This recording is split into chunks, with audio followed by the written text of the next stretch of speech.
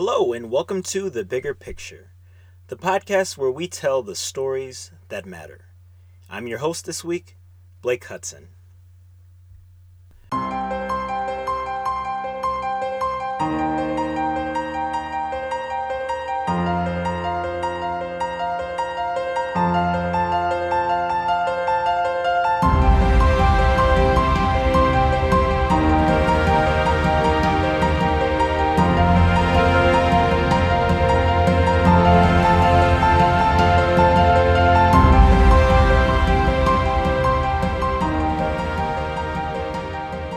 More increasingly, we are hearing stories of police brutality, holes in our judicial system, and corruption by law enforcement at various levels.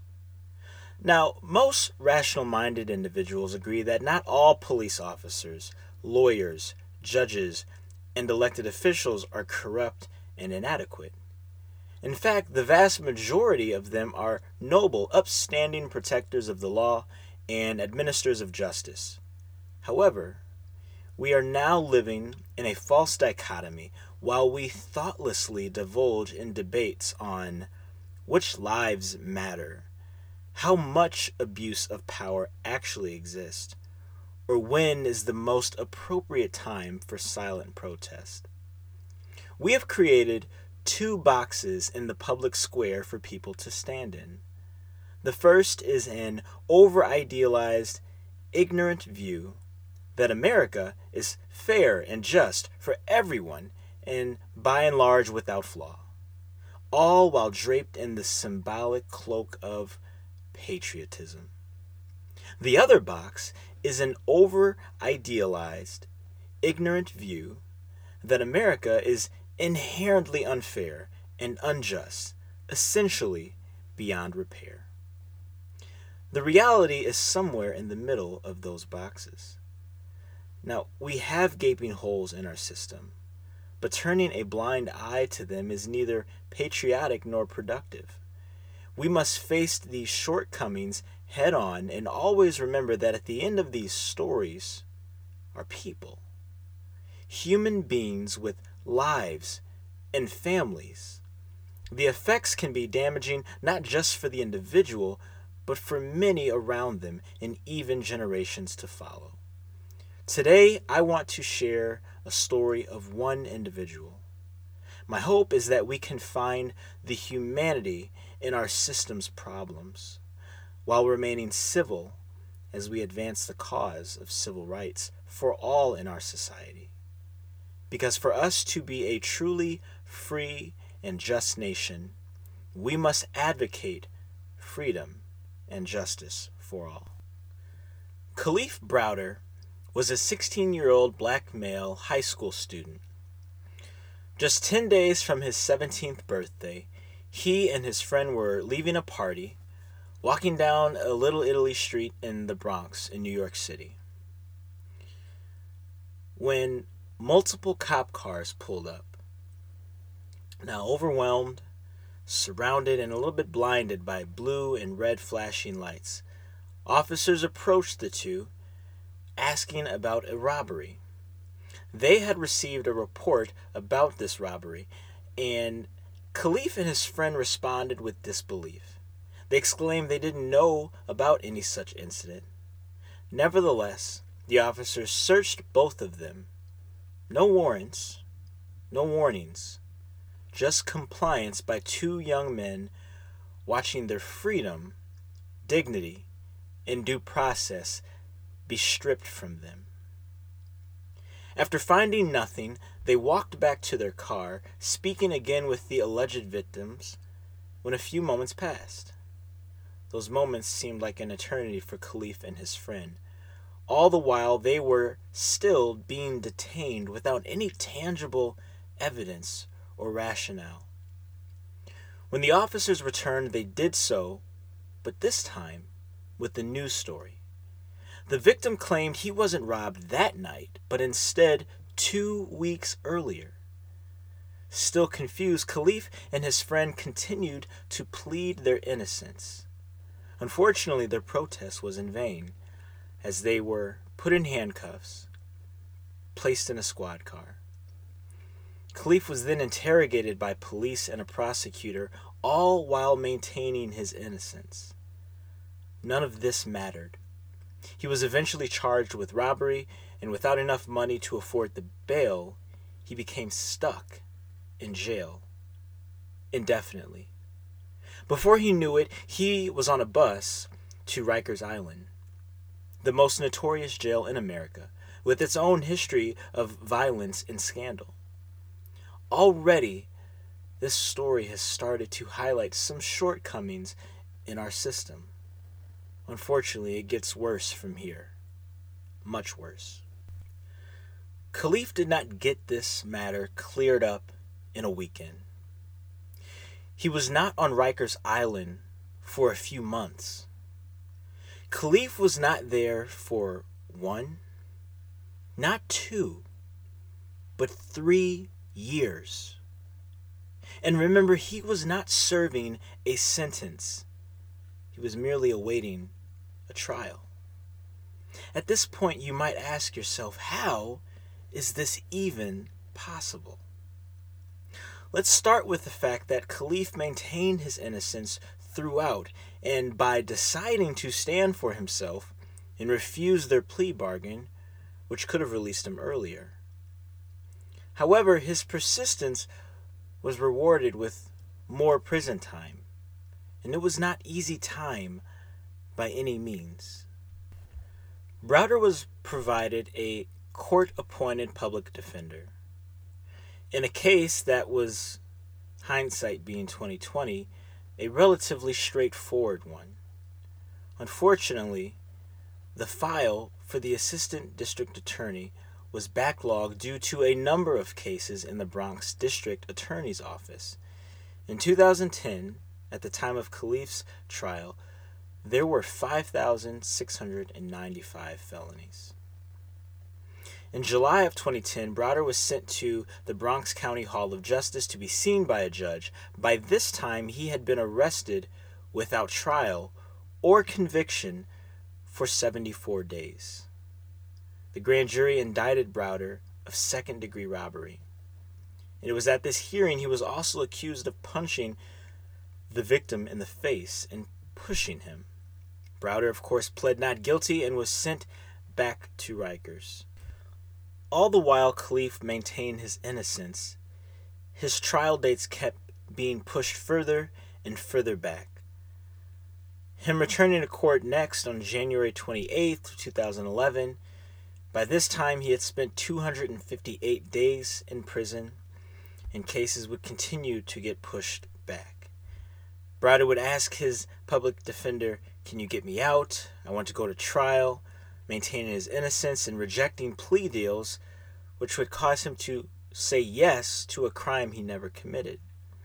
He rejected those deals in an effort to maintain and prove his innocence, and he was well aware that he could be sentenced to a maximum of 15 years in prison if he was eventually convicted and lost his trial. Unfortunately, those court cases never came. Kalief was bused to the courthouse several times, but trials never seemed to materialize. By the time Kalief Browder had been in prison for 961 days, he had seen 8 judges. His public defender noted his continued determination to prove his innocence, remain calm in court, and his rampant and adamant refusal of all plea deals. He noted that these things were, quote, remarkable. And although Kalief did not complain about his public defender, he believed that the people in charge with helping him prove and maintain his innocence and freedom were just going through the motions. It was as if they weren't working with a human being, rather a cog in the much larger wheel that was the criminal justice system. Let's not forget, though, that all the while Kalief was maintaining his innocence and trying to get his actual trial set up, his time at Rikers was no easy endeavor. Multiple videos show an environment at Rikers Island that was unsafe and unconcerned with the protection and well-being of its inmates. It is important to remember that while yes, prison is a place for criminals, they are still human beings, many of which return to society after their stay. Unfortunately, in these types of conditions, it is hard to return in a healthy place, physically or mentally. To share just a few stories of Kalief's time in Rikers wouldn't do justice to the graphic and systemic nature of the violence he experienced, or the violence permeating throughout that institution. But these stories serve to highlight the total depravity of the situation. During his imprisonment, Browder was severely abused and was repeatedly beaten by officers and inmates alike. In security footage acquired by the New Yorker while Browder was on Rikers Island, footage shows him being slammed into walls by guards while he was handcuffed. The guards then proceeded to tackle Browder to the ground, and 2 other guards joined in shortly thereafter. In another incident, Browder punched a gang leader after that gang member spat in his face earlier that day. As a result, he was attacked by a group of approximately 15 inmates. The worst part of that video was the seemingly passive indifference by the officers to stop this group violence. Browder speculated that the prison guards were working with the gang leaders. This suspicion is well documented on Rikers Island and is often referred to as the program. During one particular incident after he had just arrived, prison guards lined up inmates against the wall, including Browder, with the purpose of finding the instigator of an earlier prison fight. Although Browder was not implicated in this fight, he, in addition to other teenagers in the block, was subjected to punching one by one. Browder described the outcome of this confrontation. Their noses were leaking, their faces were bloody, their eyes were swollen. The guards gave them an ultimatum to either seek medical attention at the clinic or return to bed, but threatened that if they were to go to the medical clinic and report this incident, they would be sent into solitary confinement. This type of violence was often the justification for placing Kalief and others like him in solitary confinement. A confinement where he would spend over 400 days of his 3-year stay. Put another way, nearly a half of his teenage years. These cells were 12 by 7 feet each. Inmates like Kalief were repeatedly sent after even minor fights, and multiple confinements required less and less justification upon subsequent submissions into solitary. In confinement, Browder was only allowed in the rec area, shower, visiting room, medical clinic, or court, and he must remain handcuffed and subject to strip searches during each of these occasions. Solitary confinement was first practiced a long time ago, and science has shown the damaging effects it can have on one's mental health, psyche, when you remove someone from social interaction and you put them in strict isolation. It changes their brain chemistry, it alters their mind, and in short, it wounds them. Wounds that cannot quite be seen the same a physical one can, but wounds that nevertheless damage the mental health of a person, even more so that of a developing mind of a juvenile. Fast forward 3 years, and the story seemingly has its first glimpse of hope. The charges were eventually dropped, probably because they were baseless on the surface, and Kalief was released, but not without that aforementioned damage being done to his psyche and soul. Browder's story became national news in 2013 when he brought a civil rights lawsuit against NYC, the New York Police Department, the Bronx District Attorney, and others for $20 million, claiming physical and emotional torture. His fight for justice brought to the forefront of public consciousness numerous issues, including juvenile detention and solitary confinement. Tragically, Kalief never won that fight. The demons that haunted him from his many years at Rikers drove him to his young and untimely death. On June 6, 2015, the 22-year-old Kalief Browder committed suicide by hanging himself in his Bronx home. It wasn't the first attempt on his own life. He had tried to kill himself 6 times previously, the first of which coming during his time at Rikers at the age of 16. His story was widely reported in the New York region, but many around the country and world may not have heard of it up to that point. It was pushed even further into the mainstream consciousness when rapper and business mogul Jay-Z served as a co-executive producer to a 6-part story documentary that originally aired on Spike TV. In conclusion, what's truly sad is that people don't believe these things happen, or even worse, they don't care. The reality is that they do, and we should. We must advocate for one another if our country is to truly live up to its ideals.